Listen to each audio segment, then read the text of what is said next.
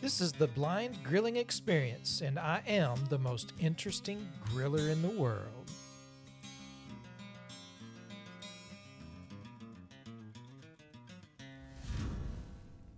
You know, I think brisket has probably got to be one of my favorite cuts of meat.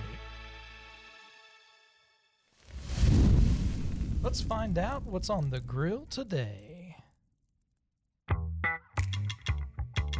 Let's always remember our quick tip of the week.